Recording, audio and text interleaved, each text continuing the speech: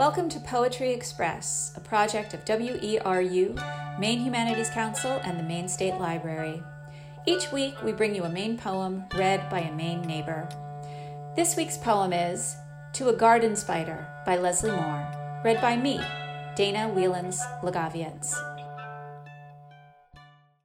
Dangling over the zucchini like a dangerous jewel, you set up housekeeping amid the gladioli, your silken web spanning stiff green blades, and you, poised in its eye, alert to possibilities, a black face silhouetted in yellow horror.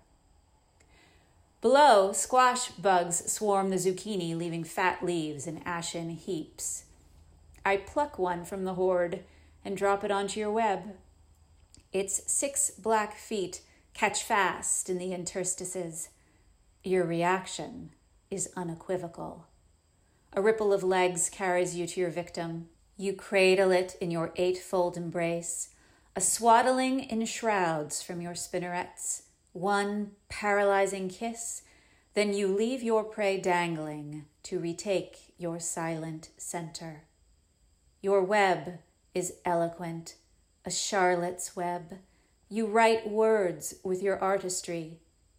And what lessons, I wonder, would you teach me about solitude and survival? What could I learn from your deadly attention to detail? I don't like spiders.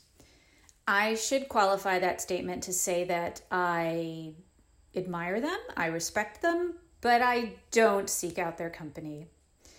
Largely for the sake of my children, I have trained myself to relocate any that I find in our house, or better yet, I try to ignore them completely as long as possible. But when I come upon a spider larger than, say, the nail of my pinky finger, in their natural habitat, usually without warning, I recoil in horror and immediately begin to flail my arms around my head as though I'm about to be entombed in a giant web. My fear is out of all proportion to their threat. It's primal and, depending on the circumstances, potentially deeply humiliating. I believe the clinical term is the heebie-jeebies. So this poem came into my life at a perfect time. Earlier that day, and much to my horror, of course, I discovered that a similar garden spider had set up shop in the kale. Needless to say, there was no kale harvest that morning. In fact, I gave my raised beds a wide berth for the rest of the day, as if this spider were at all interested in me, as if it were going to bungee jump from the center of its web to land straight on my face. Did I mention that this spider was beautiful too? What I love about this poem is that the words themselves create sounds faceted like the dangerous jewel the poet describes.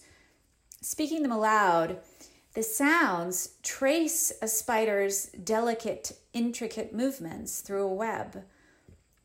Spanning stiff green blades, catch fast in the interstices, ripple of legs, swaddling in shrouds, dangling to retake your silent center.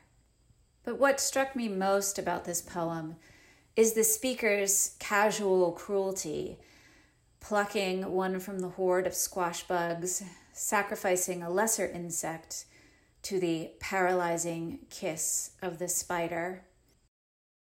Later that same day, a hurricane passing offshore to the south delivered a night of high winds, bouts of torrential rain, and the next morning my spider's web was gone.